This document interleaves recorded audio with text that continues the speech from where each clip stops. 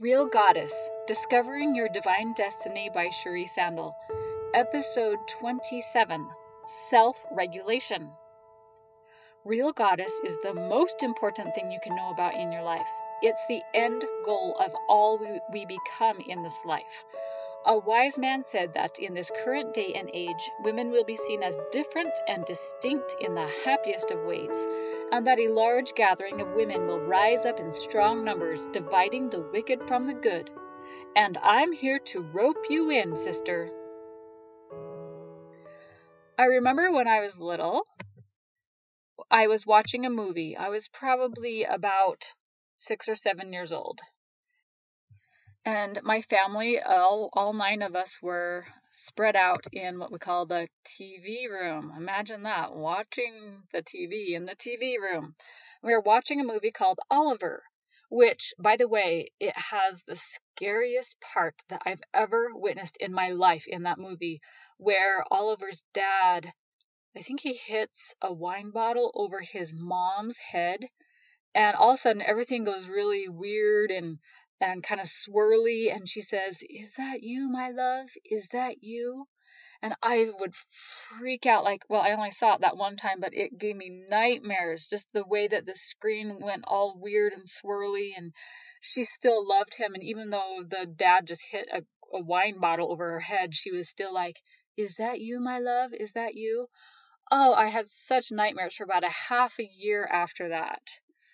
But my point of telling the story is that I would be laying there, and this happened regularly, that I'd be watching a movie, and pretty soon I would just fall asleep. Just fall asleep in any uncomfortable position I was watching whatever movie we were watching. And then I'd have to slowly drag myself away from there and up to my bedroom and miss saying my prayers and brushing my teeth because I was so tired, and just fall into bed. And this happened all the time. And then life went, and as a teenager, I would stay up till 2 or 3 at night. Like, that was just a regular occurrence. Well, especially because I wanted to catch um, the TV, what do they call it? The videos, Friday Night Live, Friday night, Saturday night. They were the songs, the hits. Right now, I can't even think of what they were, and I used to listen to it all the time. But it kept me up late because that started at 1:30. And so I would just stay up till 2 or 3 regularly. And then I would get up at 6 or 7. And when I went to college, this was the norm that I would get 4 or 5 hours of sleep at night. And on Saturday, I would sleep in, but I never really had a very good sleep relationship. And then I would go to my classes and I would fall asleep regularly. I normally would fall asleep in a class. And it's amazing that I was even able to graduate and do as well as I did because I slept through so many classes. Don't tell my kids that. But then as I got married, it would get to be about 12 o'clock and I got tired. That sleepy feeling that you get, and you're just wanting to go to sleep. But you still have to say your prayers and brush your teeth, and you can't just crash into bed because you really do have to do these things. And I would usually take a little nap, and then I'd wake up and go do these things, brush my teeth, say my prayer, go to bed. And it wasn't for a few years that I finally figured out how to tell when I was tired. I would start to get that drowsy feeling, and I was like, oh, wait, I should have already been taking care of this before I was getting tired. I should have already brushed my teeth. I should have already said my prayer. And then when I get tired, then all I have to do is slip into the bed, pull up the sheets, and I'm asleep. It took me how many decades to figure that out? I mean, there could be the argument that my parents perhaps should have helped me regulate myself better, but I believe also that self-regulation can just be a journey that we're on, that we need to figure things out, because sleep wasn't the only thing. So, I'm talking today about self-regulation and how important it is to us, and how, like I said, it may be a lifelong struggle to actually learn to self-regulate, because ultimately we do become the goddess when we have mastered this. So self-regulation is actually huge, right? Because we know that commandments are actually made to set you free. So if you can follow the commandments, then you buy yourself freedom. And that is kept through how you're able to regulate yourself to be able to do what you say you're going to do. So I was a really good committer to other people and to God, but I was just terrible at keeping my word to myself. So the first point is learning how to keep your word to yourself. And that when you say you're going to do something, you put aside whatever you're doing, or you get in the car and go wherever it was you promised to go to yourself, as if you were trying to meet an obligation with someone else. And when I have finally been able to figure out how to do this for myself, I've been able to find a whole new level of self-mastery that has helped me to accomplish goals that have been taking me a lot of years to try to figure out how to keep. So in keeping promises to yourself, I'll use the example of exercise. We all need exercise, right? So what I would tell myself is, well, if you will just walk 15 minutes from your place of occupation to the car, just make a roundabout way around the neighborhood and just walk 15 minutes to get to the car, then you actually only have 15 more minutes in the day to get your 30 minutes of exercise. Makes sense, right? Because then you've got it. You've got 2 sets of 15 minutes. Well, I found myself telling myself, well, okay, so when I did the second set of 15 minutes, let's say I'd go jump on the trampoline for a little while to get that next 15 minutes, then I'd start to say, well, hey, I'm already jumping on the trampoline. I'll just do another 15 minutes so that I would actually get 45 minutes, which some people would say, that's great. You're tricking yourself into actually getting more exercise. But what I was actually doing was I was not keeping my word to myself. If I told myself I needed 30 minutes of exercise a day, at least 5 times a week, and I then conned myself into thinking that I should actually do 45 minutes because maybe I could just get around whatever justification that I had towards negating that first 15 minutes, then what I was actually doing was not helping my self-regulation. So I found that when I tried to talk myself into the extra 15 minutes, I had to say, no. Remember, you told yourself, if you walked from the place of occupation to your car in a roundabout way, you would get half your exercise done in the day, and you're going to keep your word to yourself. You're not going to try to talk yourself into 45 minutes, because then my other part of myself tells myself, you're a liar. I'm not going to believe you. And the next week when I'm too tired to exercise, then that other side of me says, well, why should I? You're going to make me work 45 minutes for this exercise instead of 30. And then I just give up. And this is the way a lot of things were happening to me, is that I say, oh, if I could just work for 30 minutes cleaning the garage, if I could just get in those 30 minutes, then it'll be good. And then after the 30 minutes, I'd say, well, let's just pretend like that 30 minutes never happened and you're starting the 30 minutes again. You know, this trickery that we do to our minds. And I had to tell myself, no, you said you were going to do 30 minutes of cleaning the garage today, and that is all. And don't try to trick yourself into thinking that now you can really start it after 30 minutes has happened.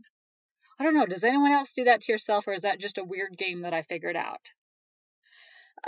So then another way of being true to yourself and to your word is to be okay yourself if you have a change of plans.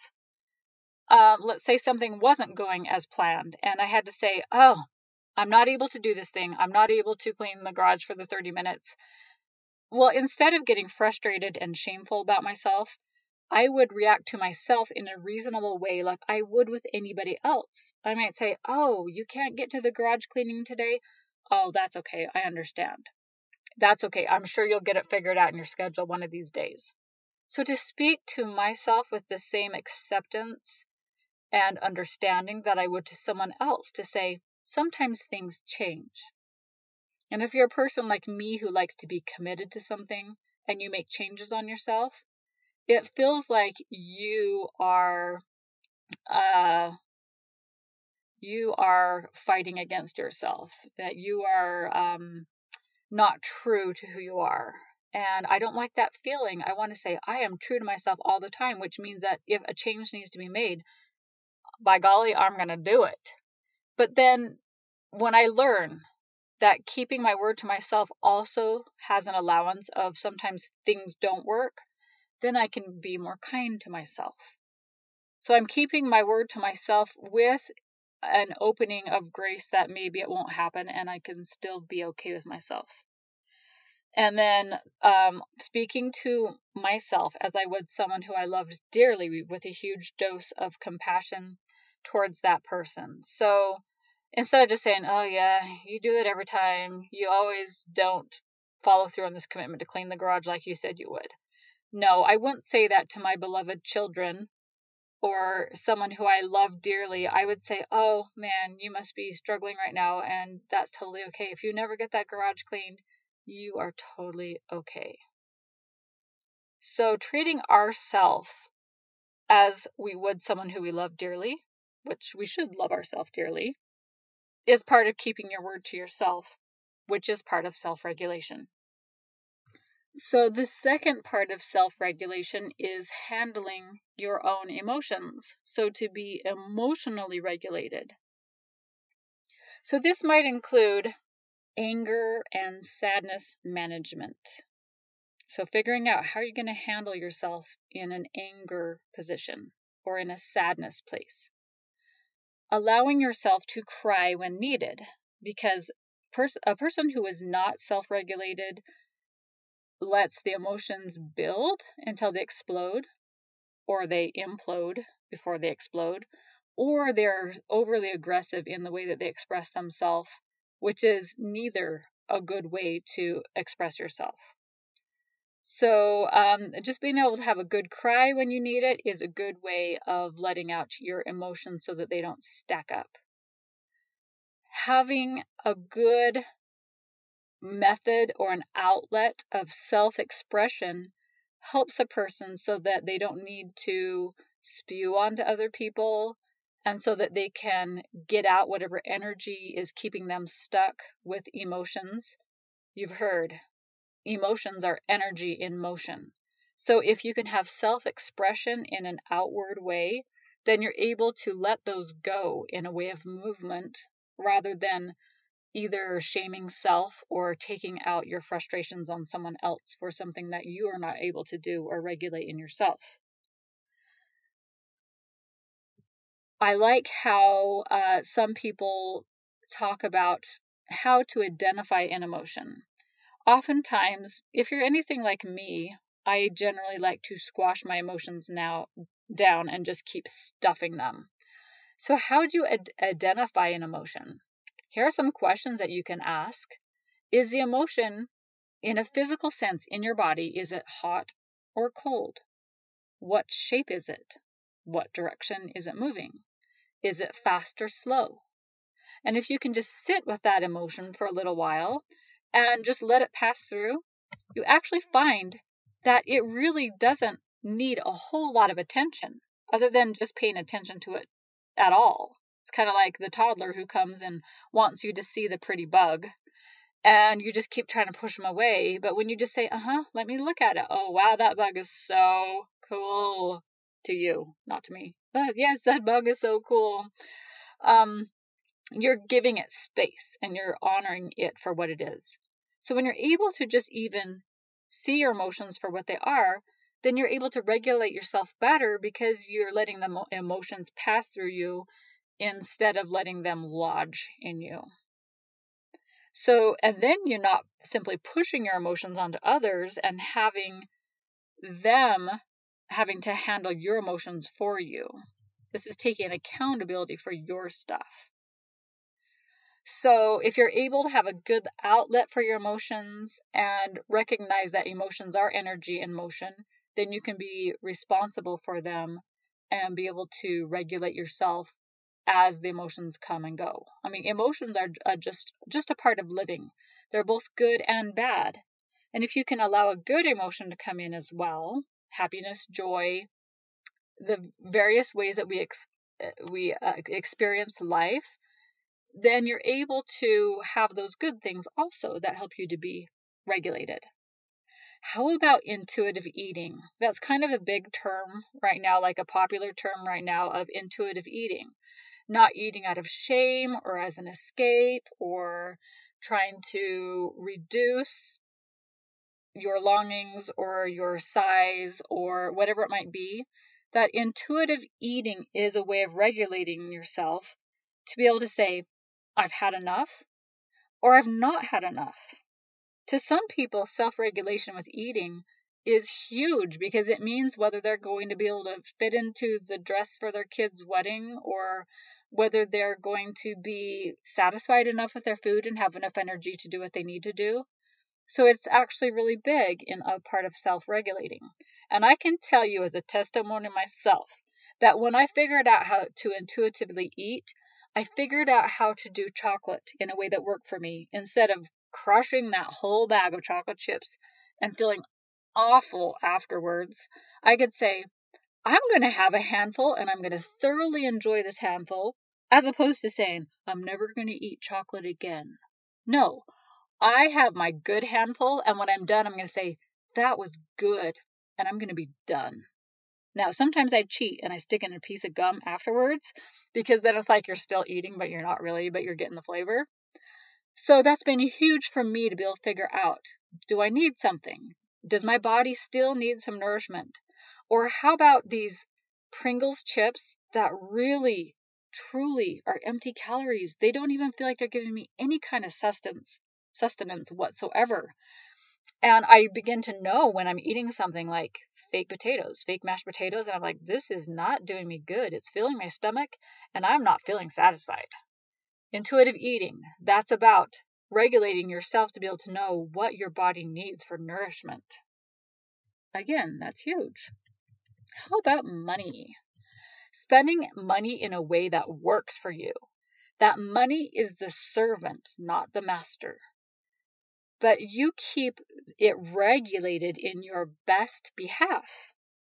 So money is wonderful and serves you. And it's also understanding that something spent with the correct energy behind it can be the very best investment, even though it may seem like you've spent a lot. So, for example, let's say my husband and I have been toying with getting a big toy or a camper for us to go camping because I'm kind of getting tired of the camping out in the middle of nowhere. And don't ask me why, but I have this huge fear of a cow passing by our tent and tripping on one of the tent ropes and falling on us and squishing us.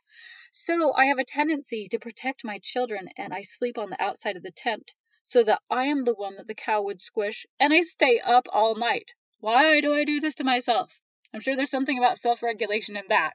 But my point is that we have thought about spending several $1,000s, which these toys cost, to be able to get just a decent little camper that we can pull behind and not have to worry about going and getting a hotel or about finding the perfect flat tent spot or whatever it might be. And so if I can take that money and say, this is going to be an awesome investment and I'm going to love exactly what this money is going to do for me. Now also let's see the flip side of that. My son went to college for one semester and decided that he didn't like it. And that was several $1,000s literally down the drain because he failed the classes or at least didn't pass it enough to get a good standing with his credits. So we could say that was a waste of money. But if you assume that money is your servant, then you're going to say there was a place for that money to be spent that way and nothing was wasted. Everything was perfectly spent, which means that we spent our money in an actually fairly regulated way. It let us know that maybe right now is not the best time for him to be going to college and let him know kind of what the college experience is going to be like. And it was well invested money, even though it seems like it wasn't. So to be able to have money regulated in a way where you are the master of it and it serves you, and isn't that an awesome, great feeling? It's like the eating that we talked about and about the exercise that we talked about, and that these are the things that serve you because you are regulated. All right, third point, that if you can take care of yourself and keep yourself at a 0, then you can have what you need to be able to give because you are regulated. So we're going to explain what keeping at a 0 means. So let's say you have a scale from 0 to 10, and 10 is where you are just losing it. You may act out on an addiction, you may act out in extreme rage. It's acting out in a way that is undignified and does not serve you in the end. And so there's a scale between 0 and 10, and Maurice Harker of Life Changing Services has come up with this scale, and he calls it the chemical scale.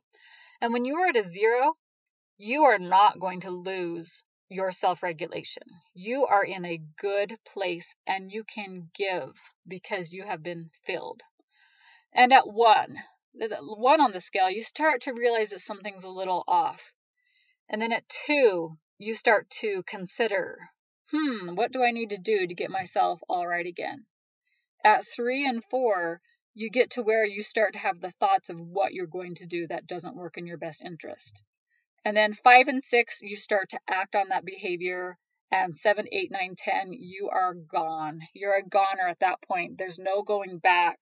You're going to act out in a way that does not serve you or those around you.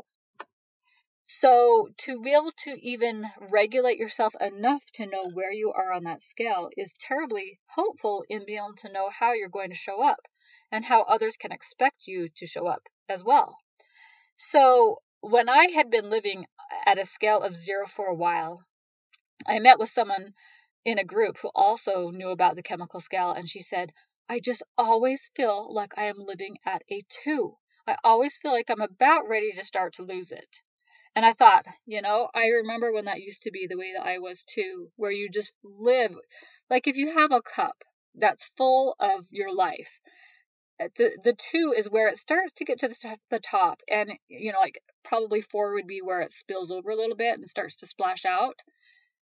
Where can you tell when you're getting close to the top of your cup being full of what you can handle? And I remember that place. And through being able to take care of some of my anxiety and some of my thoughts that have not been serving me, I've been able to keep at a 0, which I guess you could say is a different cup. There's like 2 cups. The cup of overwhelm, like what you can handle, and then the other one is the cup of love. And when that is full, then you have plenty to give. When it spills over, it's a good thing. So being at a 0 is the ideal thing. I think that's where the goddess resides. Now, I know that's where the goddess resides, is at a 0.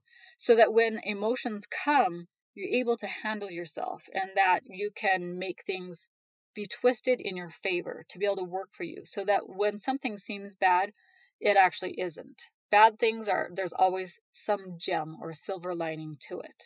That's actually a good thing. So self-care is integral. You have to be able to have self-care before you can spill over in a good way. And it's funny because like I might talk to my sister who will say, when I say to her, what do you do for yourself? Like how do you recover from just life? How are you keeping yourself regulated? What do you like to do for yourself? And she might say, oh, well, I like to can food from the garden. That makes me feel really productive.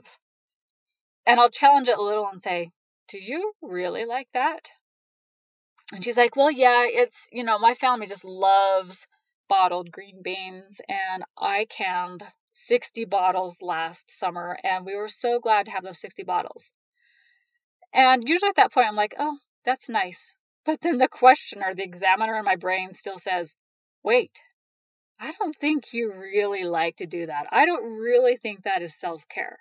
Because oftentimes when we're at the beginning of our self-care journey, we justify things for what they are not really, but what we expect of ourselves, what we think other people expect, for our not being able to not feel guilty if we do the things for ourselves. Did I say that? Was that a double negative? That we will feel guilty if we take care of ourselves. So we do things that look like we're being productive and good, even though they're not really self-care. So to me, self-care is a good massage. Like there is nothing that's going to really be produced out of that good massage except for a happier me. Self-care is kicking back on the deck in a sunset in perfect weather and maybe eating some chocolate chip cookie dough. Okay, that there's nothing productive coming out of that, but I insist on it half of the months of the year because that's only when it's warm enough to do it. So what is your self-care regimen that has no outside expectations? It's actually what you really, really like to do. So maybe here's kind of an example of, again, how to define what that self-care thing is. I used to go and shop at the thrift stores for clothing because I had been raised that way. And my dad would say, you can go in and you can get whatever you want in this store. And we'd walk out of there $125 later, which a couple decades ago, that seemed like a lot to me. I was like, $125? I just spent that much on clothes. Oh my goodness, we are just spending money right and left. But now I came to a place in my adulthood where I had to say, do I actually like going to the thrift store or not? Is that self-care or is that a scarcity mindset? And I finally came to the conclusion that I really like finding a good bargain of clothing. And also, I really want to take that money that might be spent on clothing and do something else with it, like maybe get a massage. I don't really want to spend $100 on a pair of jeans. I just really don't want to. But I'm okay with spending $10 or $20, and I can get that at Walmart or at this thrift store, and I am really good with that. So when I walk into a thrift store now, I have this huge badge of self-care gleaming on the front of my shoulder that says, I am here because I want to be, and I'm going to find this great shirt, and I'm going to leave with a huge smile on my face because this is self-care to me. So again, I'd like you to decide, what is self-care? And then start doing it because you really owe it to yourself and everyone around you to fill that cup. This also works for time management that works for you. Who says that anything has to be a particular way? Or what expectations or shoulds do you have that it seems like that's the way you should work with time? And who is making that rule and why should you follow it? And you can decide as you figure out how you spend your time if it's really worthy or not. Do I show up to church on time because I really care about being on time, or am I doing it for a good reason, like I love to feel the spirit and listen to the organ as it plays for a few minutes before, and so that I am calm and collected as we begin that meeting? Or is my reason because I don't want everyone to see me walk in late, I don't want the extra undue attention. I once heard somebody say, you can get so much done if you can just take commercial bits of time and do those little 1 to 2 minute things in your life that you could just fit and get done in those commercial bits of time. And at the time, I loved that. I just grasped onto it and I thought, that's right. I'm going to make use of all my time so productively. And I'll tell you what, that is a great recipe for anxiety and overwhelm, to think that you have to be filling every minute with productive things. So how are you going to take care of yourself in the way that you view time? How about learning how to drop what is not serving you? There are actually no rules or qualifications to make you enough. Your absolute value is what it is, no matter what. So go through your days and think about what you really don't need, what is really not serving you, what you could hire someone else to do, what you're going to stop placing so much value on. And I would say that less is more. When you are able to worry less about what you're supposed to do or not, and just do what works best for you, then you actually free up more time and energy and loving thoughts towards other people. It seems opposite, but it's totally worked for me to free up myself to only do what actually works for me. That is part of self-regulation, is knowing what serves you and what doesn't. So I've decided that I like to take time for quiet, alone times, meditation that helps me to calm myself. And on the other end of the spectrum, to have an outward outlet, something that gets you excited. Like I love to do my volleyball. And sometimes I love to just jump on a bike and take a nice little swift bike ride where nobody is setting the pace, where I can just go at my own pace, slow or fast, whatever that might be, what my energy has enough for. And also, part of self-regulation is knowing what you are passionate about. So Maurice Harker of Life Changing Services also introduced something to me called a passion project. This passion project is something that you get really excited about. So this would be not the meditative part of just slowing down and just enjoying life for what it is. This is the other end of the spectrum of what is it that makes you tick? What are you so drawn to that you can't help but do it? So here are a couple of the qualifications for a passion project. First of all, it benefits mankind. Second of all, it's definite and measurable with an end result.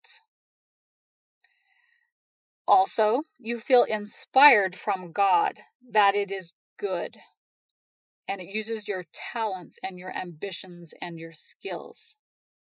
Also, it keeps you up at night because you're so excited about it. You know what I'm talking about, right? Also, a passion project pushes your imagination and faith to do more than you think you can. So I'm not saying, this is not like the commercial bits of time. This is actually saying, man, this is the thing that I want and I'm going to make it happen. And then miraculously, you do make it happen. With God's help, of course. And then this one was kind of a interesting qualification to me, but it makes sense. A passion project uses other people to accomplish it because of its breadth. In other words, you can't do it alone. And when you put a passion project out there and other people help you with it, it actually makes it real. It makes it something that you are unapologetic about and that you have more excitement and passion to do because others are on board too. Now, they may not be as excited as you, but they're going to be somewhat invested, especially because of your excitement about it. And maybe they have skills and talents and passions for part of it that is the part where you struggle. And they can be the other side of something that you have a hard time doing exactly with a passion project. Like maybe it's the computer end of things that someone is really talented with technology. So think about what you could do for a passion project. It may be something that's not very long, or it may be something that would take the rest of your life to accomplish and that you would feel great about. There's no apology in that. So now let's talk about the goddess in her self-regulation. Okay, so the goddess is a master of self-regulation. She keeps her word to herself and hence to others. She manages her emotions and can handle the emotions of others with taking it on personally. And she takes care of herself to be able to give. Loving your neighbor as yourself means you take care of what you can, which for you is yourself. You control what is yours, yet are there for others in the space that you can for when they need help that is outside your particular control, but something that you can lend. So control is on your side, that you can do something about it. The goddess is a master of everything in her space and time, and will continue to be, as that is the perfect existence of godhood. To self-regulate is to have no attachment to time and space, but to be in a flowing rhythm. Anyone who has tackled anxiety realizes that anxiety is a measure of being not self-regulated. And not worrying about the judgment of others in what she does or doesn't do shows a measure of self-regulation. Accomplishment and what her offspring chooses to do, what shows up in a marriage, are all the effect of her being able to be at peace with how she is able to define space and time in her life. She understands her absolute value is exactly what it is, that in her mortal existence there is nothing that speaks of particular expectation that makes someone enough. She is timeless, yet still can navigate around mortal time because, let's face it, she kind of has to. I love this quote. God is never in a rush and never a moment too late. And she, the goddess, or the potential goddess, is also learning to never be in a rush and not a moment too late as well. She's accountable for her emotions and allows them in her space as energy and motion, as living fully, as pushing the extremes of what makes a person feel alive. And again, this is the kind of thing that creates that passion project. The goddess lives according to reasonable expectation, and in mortal existence depends on what God's spirit tells her to know what that is, to know what that reasonable expectation is. She isn't worried about title or resume in a worldly sense. She regulates herself to what is required by God, which may differ much from the world. She is true and unapologetic for the way she presents herself. And that is the goddess, a woman who understands self-regulation so that it doesn't feel like self-regulation at all. She just is. Our ultimate quest in life is to be prepared to meet our makers. I hope you will join me in awakening 1 million potential goddesses to their divine destiny by sharing this podcast and information with others you think would benefit. And I hope you have a wonderful, self-regulated life.